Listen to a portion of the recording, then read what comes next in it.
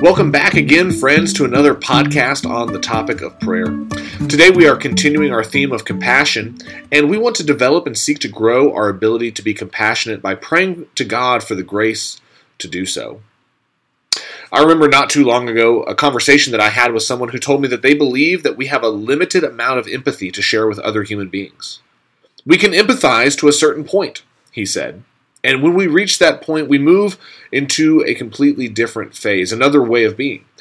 In this second phase, we don't cry for the sorrows of someone else anymore. We don't decry atrocities on a global scale. Instead, we move to ask the question of what do we do as a result? Now, in this view, we move first from an emotional state of empathy to a second active state of purpose-filled decision-making. Now, I don't know if this view is true or always true, but if it is, I'm sure that there is much more that can and should be said about it than in one simple paragraph. But here's what I find interesting about this understanding of empathy. In the first stage of the process, we primarily feel. And in the second stage, we primarily act. And this is the piece that intrigues me about this view.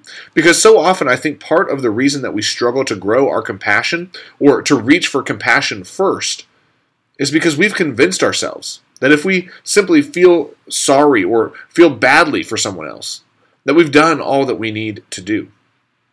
But in this view, empathy at some point has to evolve into action.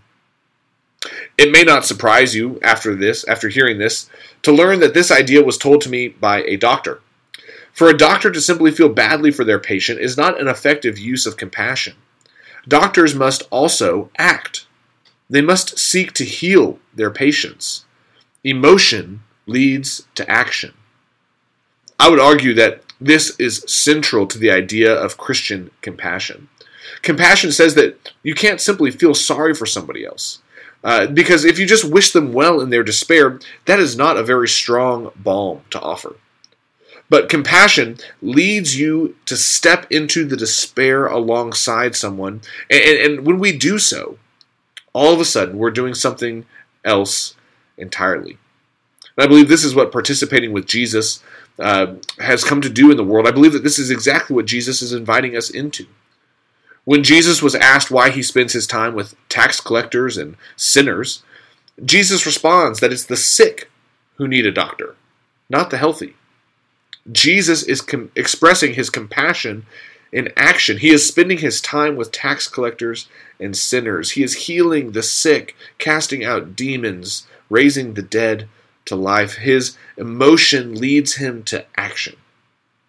And at this point, this is what leads me back into the life of prayer.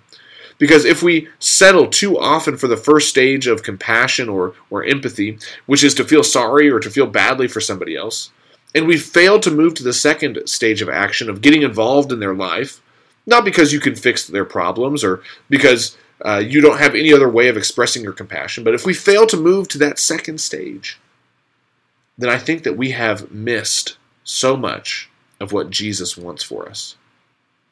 Jesus wants us to act in compassion for others. This is how we connect the sick to the great physician, even in our own day today.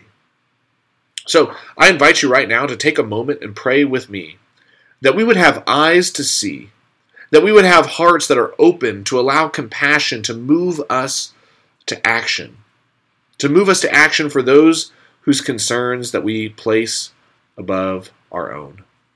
Join me in taking a moment to pray that right now.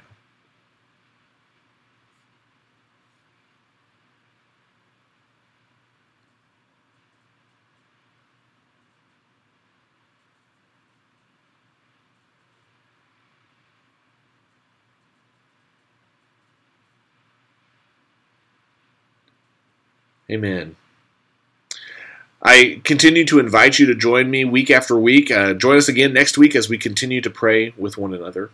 Over the weekend, I encourage you to continue to pray that God would allow you time and space to grow your compassion, that your eyes would be open, your hearts would be open to seeing opportunities to move from emotion to action.